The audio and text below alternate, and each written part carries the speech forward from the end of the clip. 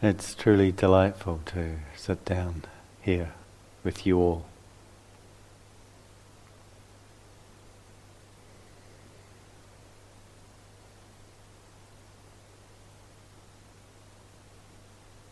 And to feel in the space here the resonance of your practice through your presence here. It's always a curious thing offering some reflections in the November retreat where each of you are finding your own journey, and I'm less plugged into the collective or even the individual journeys that I might be when I'm teaching in most other circumstances like this, where it's a retreat.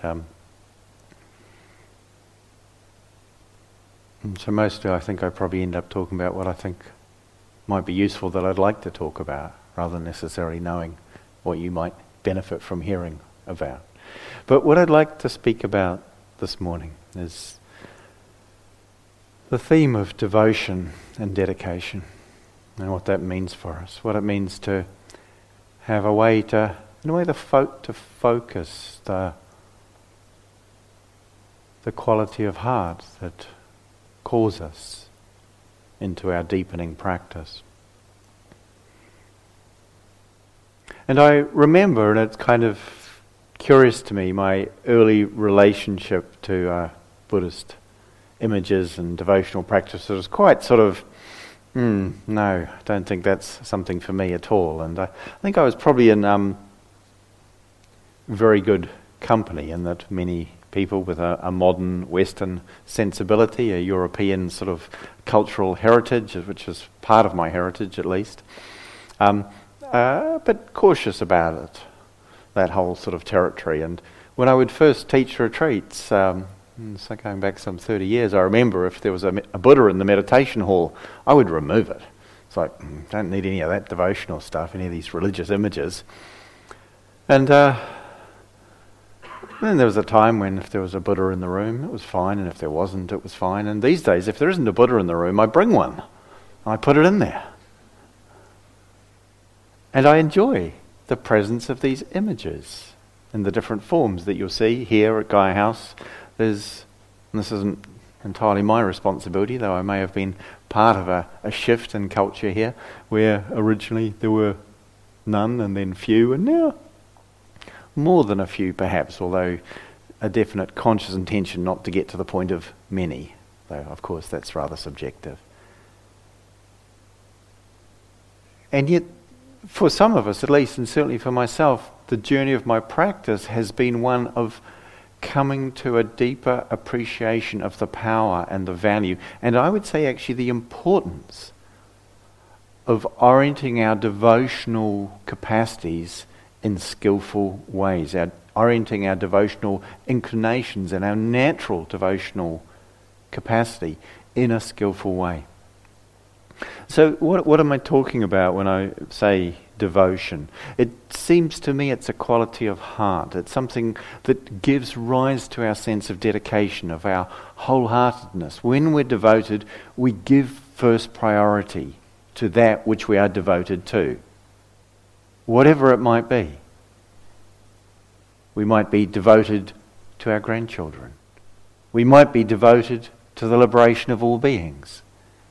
But devotion gives the capacity, it seems to me, to harness the power of our love into action in support of what we love, and in giving ourselves to that. And it gives us an easeful and I would say even a joyful foundation for putting aside what is less important, letting go of what is less important, not as a sacrifice or a sort of great renunciation, but because quite naturally, when I'm devoted to something, I want to be there with and engaged in that.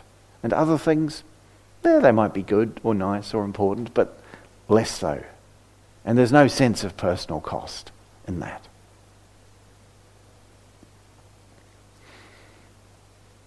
And as I said, in a modern Western sort of culture, that's sort of, there's less devotional practice we see in the way that the tradition of insight meditation and various Buddhist lineages that have kind of emerged from more,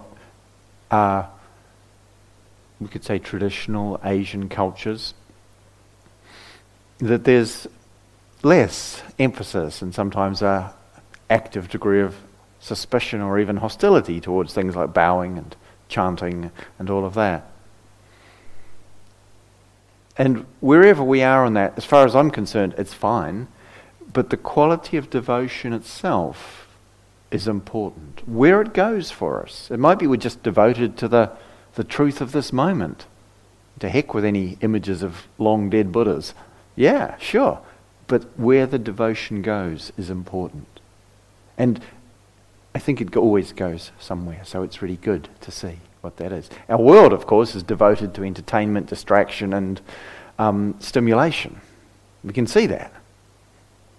Everything else, including, sanity and possibly survival, seems to be secondary to the devotion to that.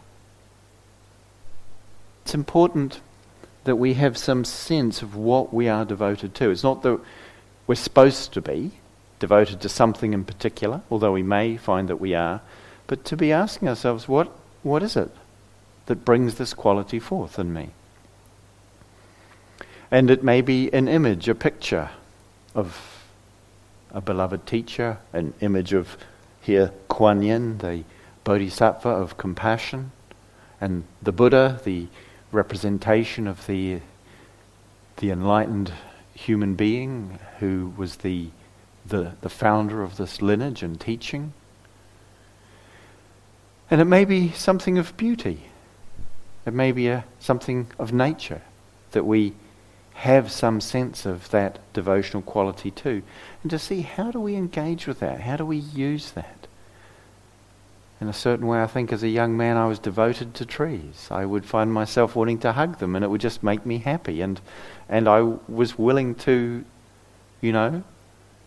give a lot of my time and energy and care to the well-being of trees. I still am rather in love with them, I would say. In fact, these two images of the Buddha and Kuan Yin are sitting on pieces of a tree that fell over on the edge of our boundary 15 years ago, and I actually arranged for this to be cut and made, and we kept them for 5 years drying out, and we almost destroyed the stage getting them on here. They were so heavy. And for me, they just, even without the image on top, they make me happy. It's like, oh, a really nice piece of a tree that was from here. And it's sad it had to die and fall over, but when it did, some of it got to stay. And it's like, what is it that gladdens our heart? What is it that inspires us and speaks to us of our possibility, of our potential? And traditionally, in this sort of teaching and practice lineage, it's these images of the Buddha and of other enlightened, awakened, and inspiring beings who we direct that towards, or who we may choose to direct that quality towards. And I remember just in the time when I think I was still finding my relationship with all of this world, I was asked, because I was going to teach a retreat in India, I was asked if I would buy a Tara image for Gaia House while I was there. And I spent ages just looking at all these images, trying to see which one. If you've ever looked at galleries of images in India or anywhere else, there's so many. Which one? Which one? And, I sort of went with this idea of a cross-legged image of Tara, who is an image sort of primarily from the later Mahayana Buddhist tradition, but a very full-bodied feminine expression of awakening. And in the end, the one I came onto, I was a bit like, oh, I'm not sure I can do this, because this Tara that I think I have decided is the right one is standing up and partially unclothed by Western perceptions. And maybe that will be complicated. But it was like, this is the one. And so, there was this process of forming a relationship with what was otherwise, and in my mind, not so many years before, just inanimate material. And yet there's something more to it. And I, at the same time, bought a smaller seated Tara which I gave to my wife. And I was so touched to see how powerful it was for her 20 years ago or so, to have an image of an enlightened being expressed in a feminine form, as Tara very clearly is. And it was just so touching for me to see that, to get what that might be if one hadn't had that already. And the image of Kuan Yin, also very beautiful. Kuan Yin appears as Kuan Yin, and Kuan Yin is often associated with a feminine embodiment, but the very same being is also manifest as Avalokiteshvara, the also embodiment of compassion in a more masculine appearance. And in a certain way, it seems to me, actually Kuan Yin is a non-binary awakened being. And that there's something about what's represented in it, what's possible for us, irrespective of, in this case, our gender identity.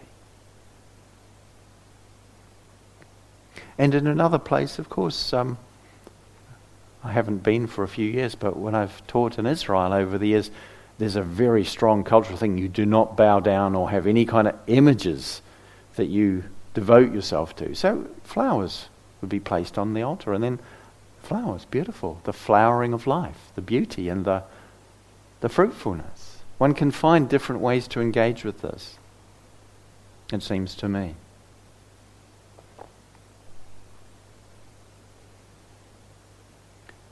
And so, as I said, it's not important that we're devoted to something particular or some image or form of that, but to look and see, where does that quality in my heart go? Because spiritual practice is concerned with what is most important to us as human beings.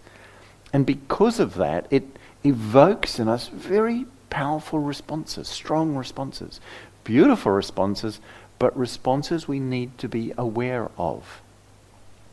Because one of the things that we see, and many of us will be perhaps acutely aware of, is the dangers or the risks where devotion to a practice, a person, a teaching, a community, a tradition, or an object is both powerful but also not without risks. And we may have had the experience of blind devotion being asked of us by a teacher, where we're told we must be so devoted we do not question. We give up or abandon our faculty of critical assessment of what's actually happening. And this can sometimes be harmful, unhelpful, unwholesome. We need a certain wisdom based in our growing life experience and understanding, so that our devotion is based in something that is not just blind faith, we could say.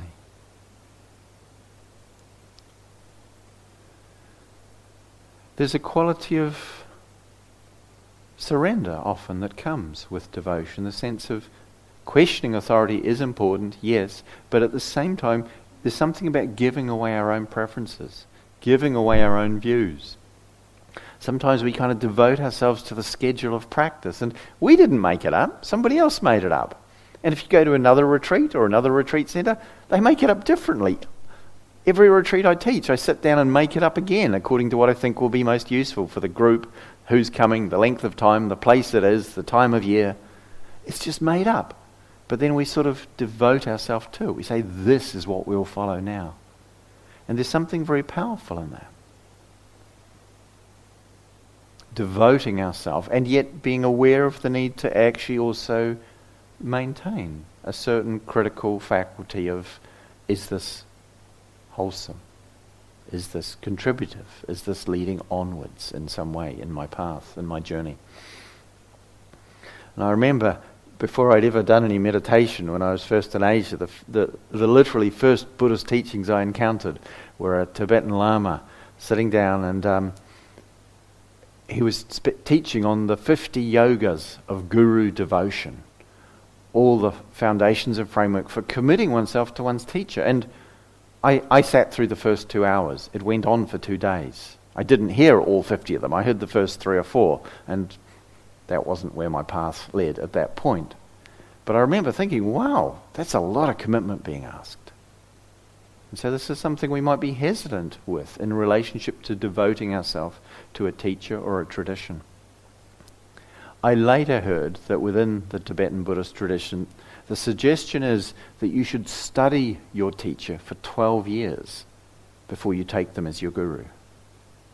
And I thought, okay, that makes sense. If you've studied them for 12 years and you're confident on that basis in their wisdom and maturity, then maybe one might give oneself completely, unreservedly, and without hesitation. So the question of where is the devotion here? What is it? We might be devoted to the here and now.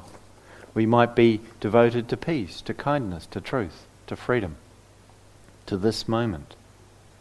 And to see what it is to hold nothing back from that.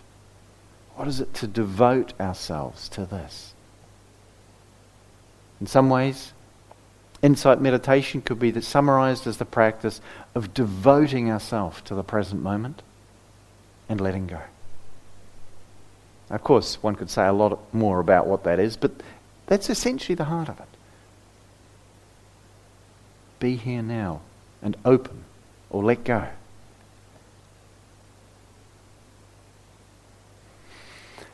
Devotion also has this quality of giving ourselves to something more important or greater than ourselves. It takes us beyond the sometimes narrow or constricted frame of my interest, my need, my want. And, classically we might, hear of someone devoted to their children, to the welfare of the poor, to fighting for justice and equality. These kinds of devotion, this giving of ourselves.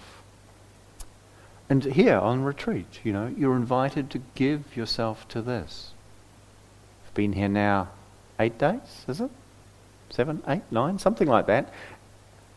It's not to say that there aren't still ripples of the world in our lives will be moving in the heart and the mind, but plenty of time to land. Not that that's somehow finished, but well enough. And so one of the things we can consider is cancelling all the Vipassana holidays, which is all the times where we think, I've done enough, I'll have a break now. I'll kick back and not really pay attention for the next little while. They might just be little places and little times in the day, but notice where they are. I don't really need to be present here. Not saying you have to somehow be striving in some forced kind of attentiveness to every single thing in minute detail, but what is it to really say, I want to fill, I want to enter into, I want to give myself to the fullness, the wholeness, and the completeness of this day, equally as this moment. And to notice that there can also be a kind of a stagnation that happens when we're kind of just going through the motions. We're sort of, maybe we've got some sort of sense of this is what I have to do. I do this, it's this technique, or I just follow this schedule, or I just do it this way. And then we're kind of somehow waiting for something to happen, as if some external agency will be the source of that. Now, of course, it's entirely appropriate to be practicing as one mode that one could of not trying to get somewhere, but at the same time to notice where we might somehow just start to hold back from that full engagement, where it's like we've somehow almost passed the responsibility away from ourselves to something else, to the practice, to the Dharma, to the whatever it might be. And it's like we need to stay engaged there. It's not that we claim it's all me and I'm going to make it happen now. No, that's not it either. We know that. But nor does it happen without us.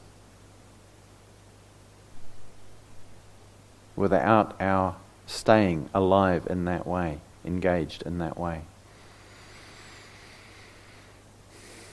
And we can see that there's a danger when we're devoted or the appearance of devotion is arising out of a sense of wanting to get something or get somewhere.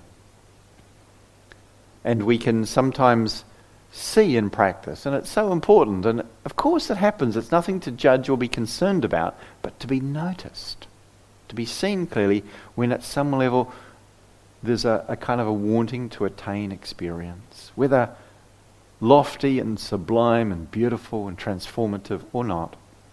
It still can easily lead to a kind of a lack of attentiveness and sensitivity to whether what's taking place is truly beneficial and wholesome or otherwise. And, we see the classic expression of this in a devotion to a guru where actually, or a teacher, where actually something unskillful is taking place. But somehow one can't see it because of the devotion to where this is going to go or what this is going to give me. And it's often to do with that sense of having somehow identified with what one will get from this if one stays with it, that makes it then hard to see what it is costing one, or what it is costing one's community or one's world.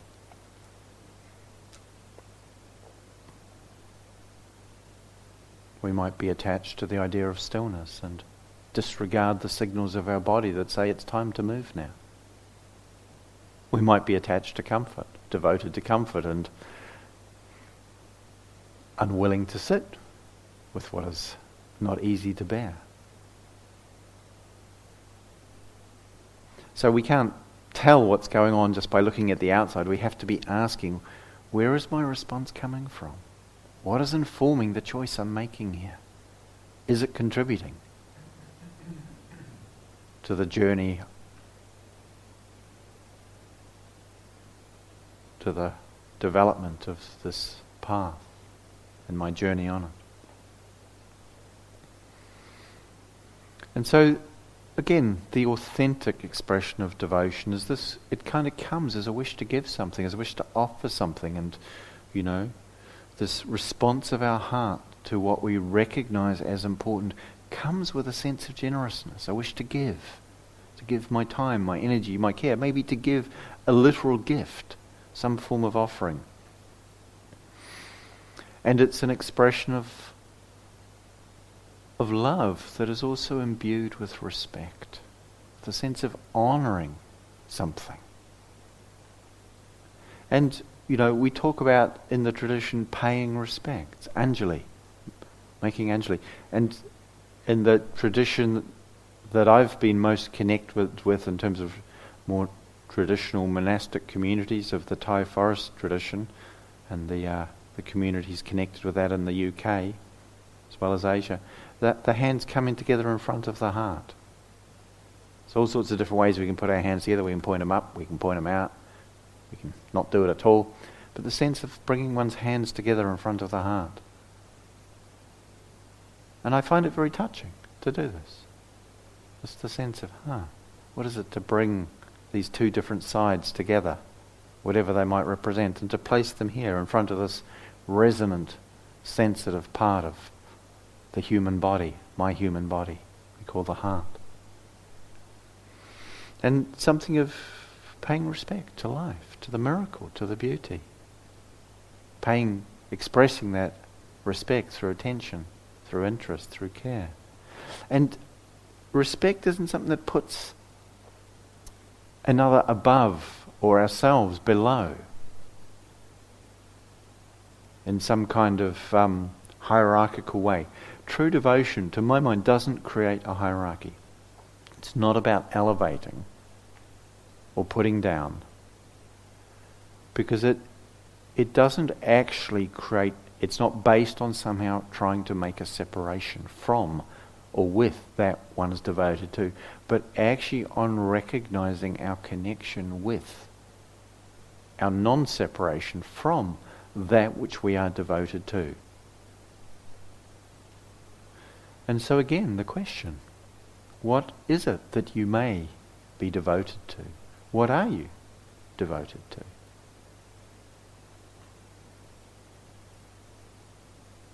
And the teacher I learned the most about this important theme from was Ajahn Sucitto, as he was then abbot of one of the monasteries in the UK, in the Thai forest tradition, in the Chittagong Buddhist monastery, Chittaviveka, which means the secluded heart. And I first met him in India when he was on a long tudong about 30 years ago. And I met him just after he had been attacked by bandits. Him and his companion, who were walking for months as mendicants, so dependent on generosity and receiving alms, and they were attacked by bandits. And of course they had nothing to give the bandits because they were travelling with no possessions and just living on the generosity of the community. And he tells the story, and he told the story. You can listen to it. It's called a talk called The Last Puja, of that, which includes devotional practice, but also this encounter where he, the bandit actually had a machete raised to him, and he says, this guy was really losing it and dangerous and scary, and I didn't know what to do. So I just took a devotional pose. I just bowed and bent my head forward and offered my head. It's the only thing I could offer at that time as an offering. And it's like, whew, okay, that's quite an offering. But he said, and then it actually started to cool down. The charge in the situation reduced. And that sense of someone who had trained so much in offering, in devotion, that they could sense that what was needed in a situation there was to offer their head. And he said, so maybe I've had the life I was supposed to. He knew there was a risk in it. Anyway, it was his story, but it really touched me. And having practiced with him over the years and really appreciated, enjoyed that the sense of just bowing to the Buddha, the Dharma and the Sangha. There's a core practice within that community and many traditional Buddhist communities. And that sense of just taking the time to reflect on gratitude and appreciation for the goodness that has come to me, to my life, and to my world. Through the practice of the Buddha, through the awakening of the Buddha, through the teachings of the Buddha, the Dharma, and through the community of followers of those teachings, followers of the Buddha, the Sangha, and the Buddha, Dharma and Sangha, the sense of when I give a talk, I like to take a moment to sit down and just connect with the Buddha. This human being who walked on the earth, who had their struggles and difficulties for sure, but offered something so precious that I can't imagine what my life would have been if I hadn't received this gift, encountered these teachings, been supported to practice as I was and have and I am. And there's a sense of also acknowledging that whatever might come here when I'm sitting on this cushion, it's not mine. It might come through me. It will be shaped by my own confusions and hopefully informed by some of my understandings. But it's not mine. And these teachings belong to something greater than that. And it's funny, but I always kind of just want to put on something that's reasonably tidy when I turn up.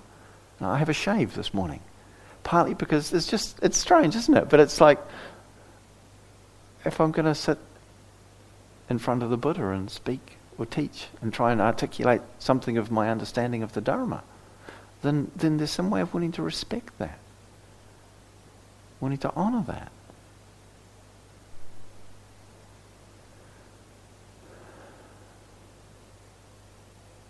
And one of the phrases is, just acknowledge in the sort of the devotion that the practice that I learn is that just saying, to be grateful that the Buddha had the compassion to teach after his awakening. And you probably know the story that after the Buddha's awakening, he thought probably something, to paraphrase, I'm like, wow, this is pretty cool. But then he thought, I should tell people about this. But then he thought, they won't get it. It's really subtle. And if they don't get it, that'll be really annoying. So I don't think I'll bother. That was his basic thought process as articulated. translated obviously into a modern vernacular.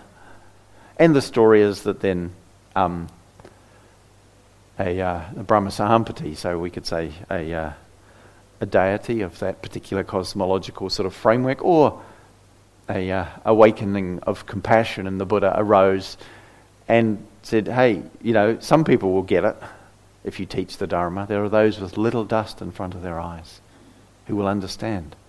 And the Buddha, recognizing this, said, yeah, okay, some will get it. And for me it's beautiful also because it's the humanness of the person. It's like, here am I, here was he, fully awakened.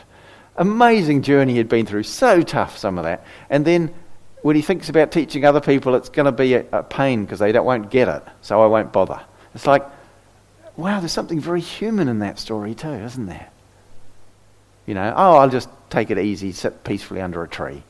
Oh, no, actually it might be good for human beings if I teach. All right, I'll do it. And there's something beautiful and also noble and yet so relatable, it seems to me, in that Buddha. And that's part of what I would like and choose to bow down to the humanness that is not removed from the awakened.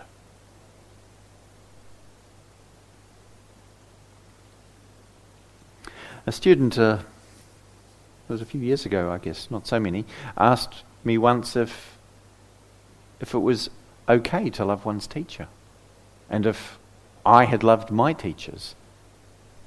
And my response to the student was very clear. It was like, wow, when I think of, for instance, Munindra, my first teacher, well, he wasn't actually literally first, but the first teacher I got close with in India, it's like, I loved Munindra. Did I mention him the other day?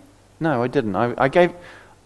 Maybe I did or I didn't. I gave a retreat here just a week before, or a few days before the start, and I don't remember what I said then and what I've said here already, so excuse me. But I had this amazing experience with meeting this teacher, and that I'd just done my first retreat in India with some Western teachers, and I was then going from where I was, Bodh Gaya, where I'd done the retreat, to Calcutta, where my grandmother lived. And I'd never met her before. I was in my mid-20s. She's Bengali. I'm 1/4 Indian. And I'd never had any contact with this part of my family or my heritage. So I went to Calcutta. And on the way there, I saw that, or before I left, I saw there was a teacher advertised or listed as a teacher in Calcutta. Didn't know anything about this teacher. Name was Munindra. There was an address. And so I went there and said, is Munindra here? It's the Mahabodhi temple in Calcutta. It's an organisation, a sort of Buddhist organisation. They said, no, he's not here. Do you know where he is? No. Do you know when he's coming back? No. And it's like, okay. He's a free spirit. He always was. He didn't really tell anyone what he was doing till he did it often. But I found so I went on another retreat. And I went to this retreat with a different teacher.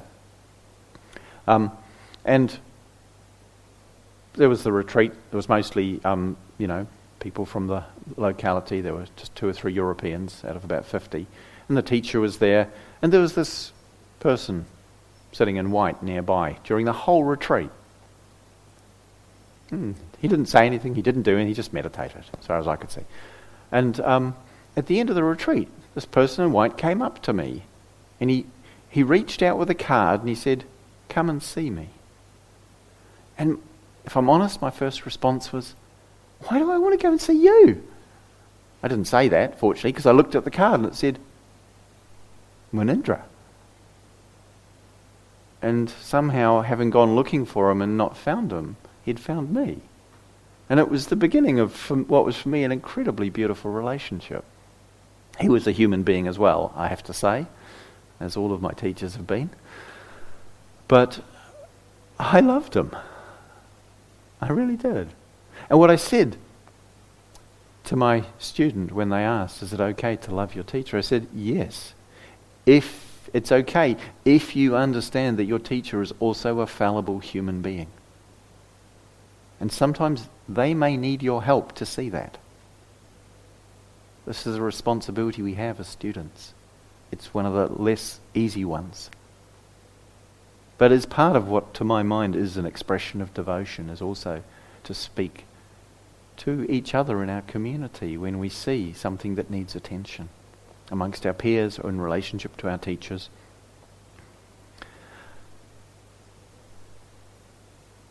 And I'm reminded of the words of Arnie Mindell in one of his earlier books, Sitting in the Fire. He's a process, he teaches an amazing form of work, shall we say. It's clearly spiritually informed, but it's not Buddhist per se. And he said, he told the story about how he once went to see his teacher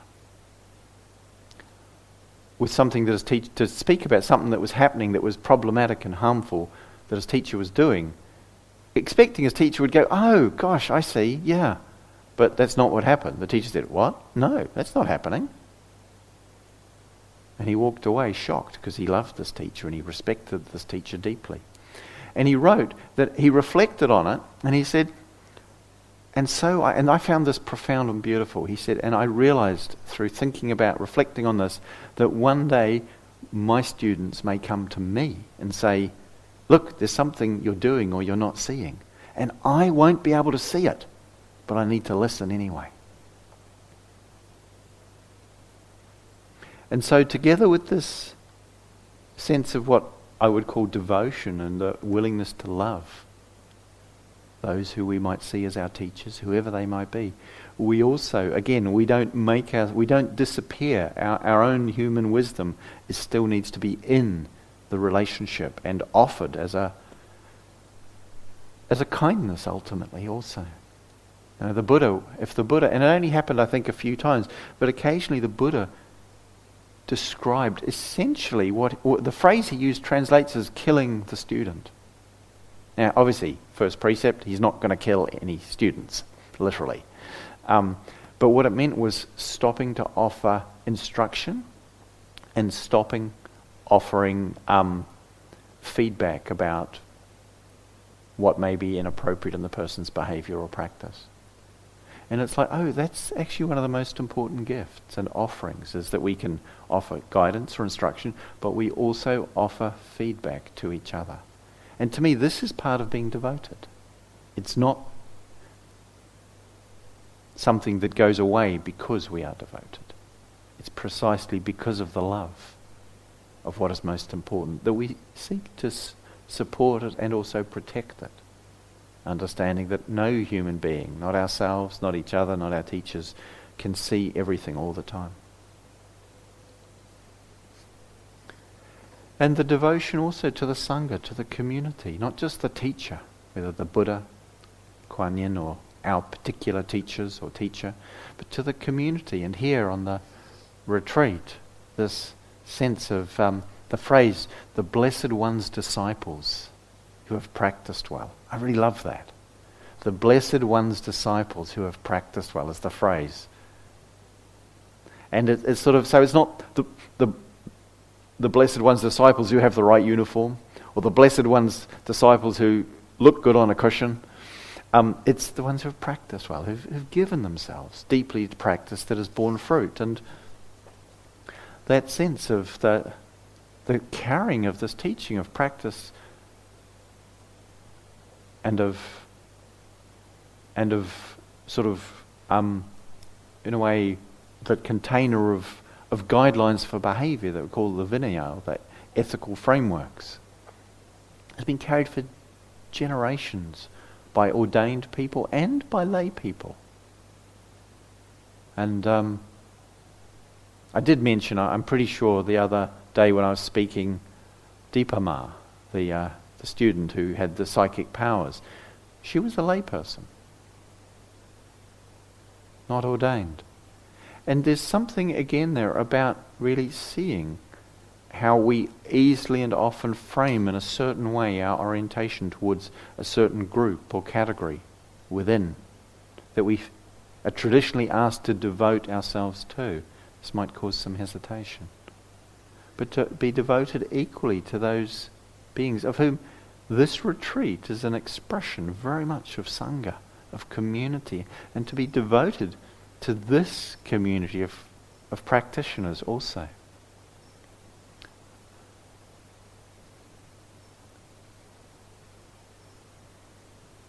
Something worthy of honour in each of us, in all of us, is something we can bow to. And as I said, there's that, first of all, this acknowledging of what we honour, where devotion expresses itself in the sense of the love of and the wish to give to. And then there's actually the sense of making offerings. It's incredibly powerful. So sometimes just, as we might light a candle or offer a flower, or just an expression of one's body, of maybe bowing down in some way or form. It gives amazing uplift to the heart. It's actually a real happiness-making practice to consciously turn towards what we're devoted to and allow that to rest in our heart and allow our body in some way or form to express it.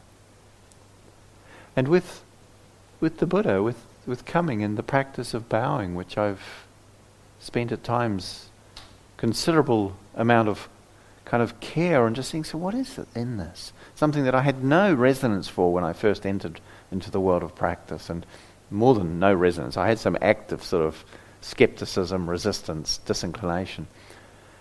And doing it over the years, I found it quite amazing and mysterious.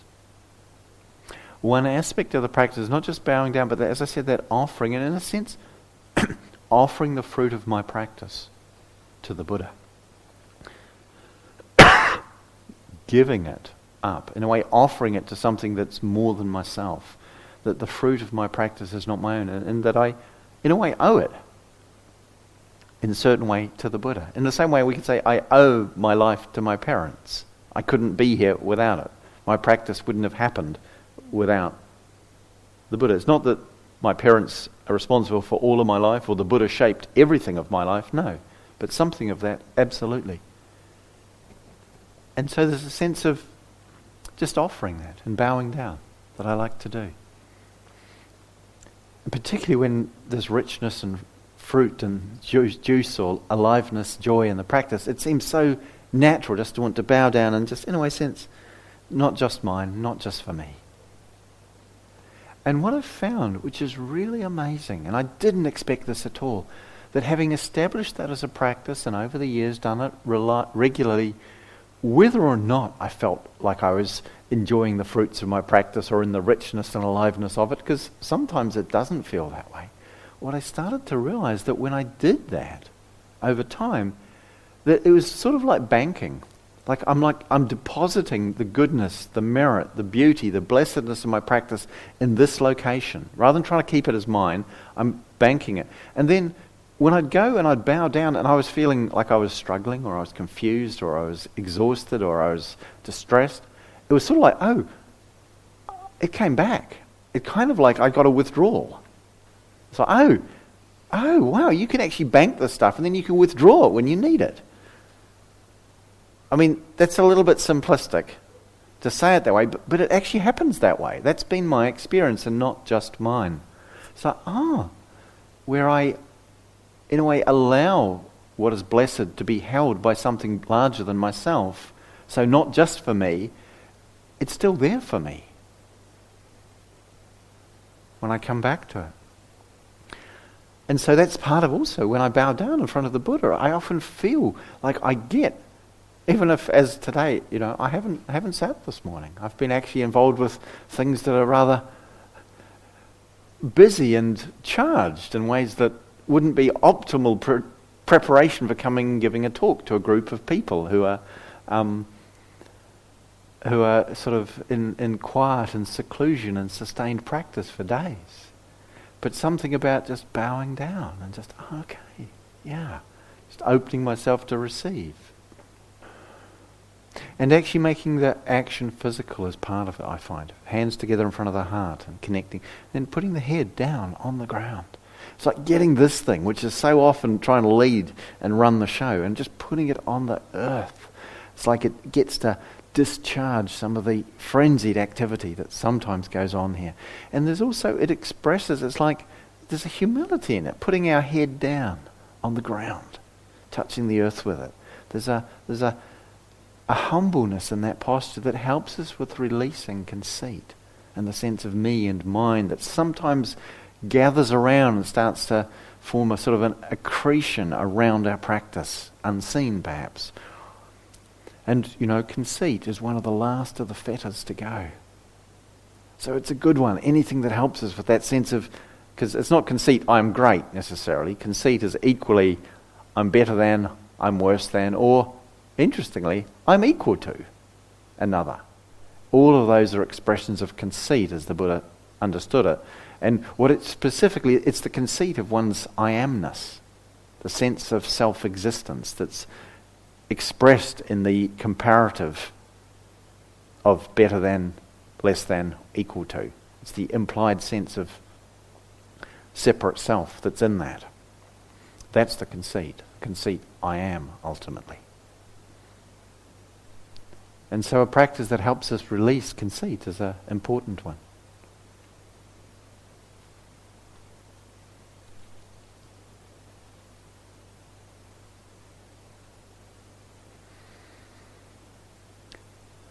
And again, this posture is one we can do in meditation.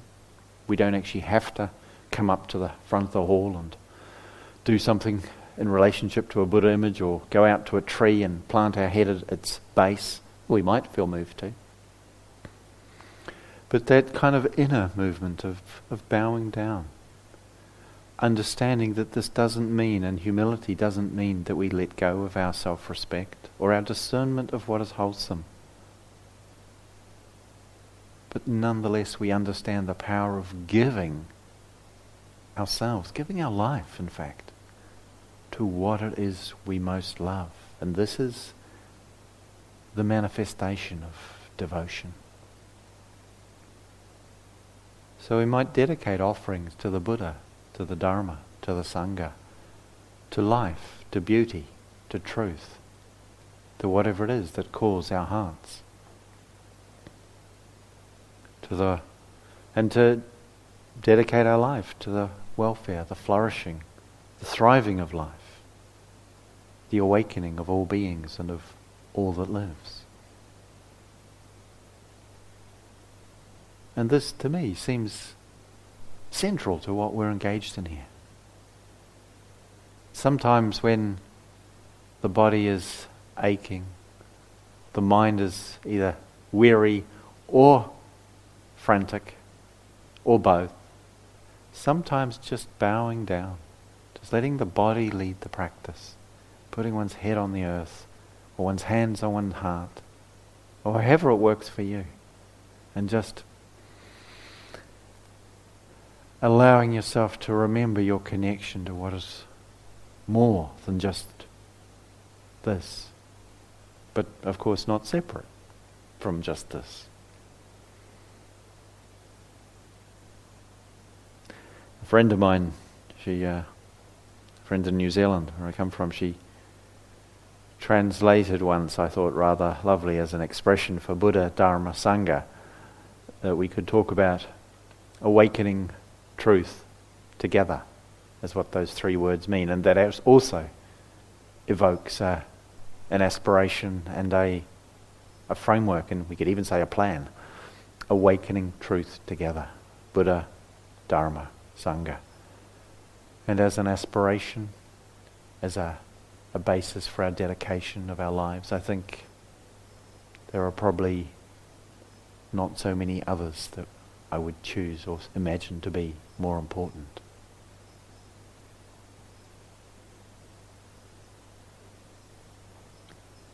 And so I offer these reflections on my own journey with and sense of the practice and the place of devotion, and I hope this is something that may inspire you to explore or even just reflect on its place in your journey and practice.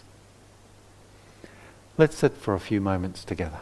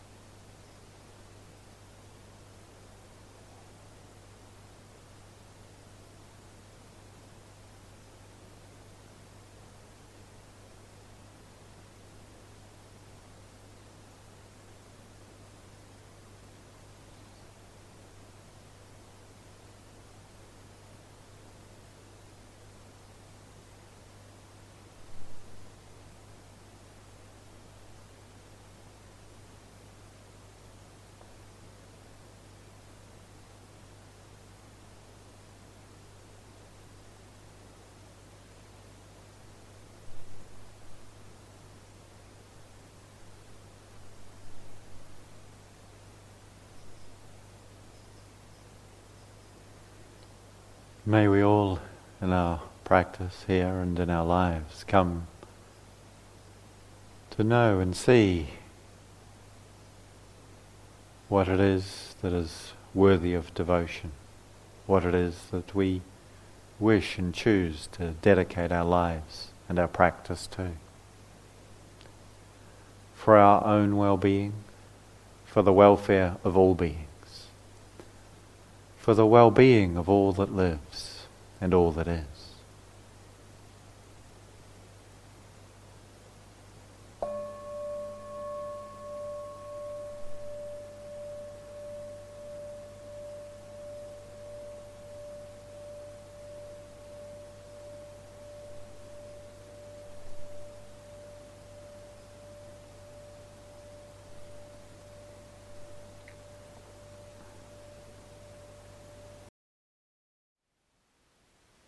Thank you for listening.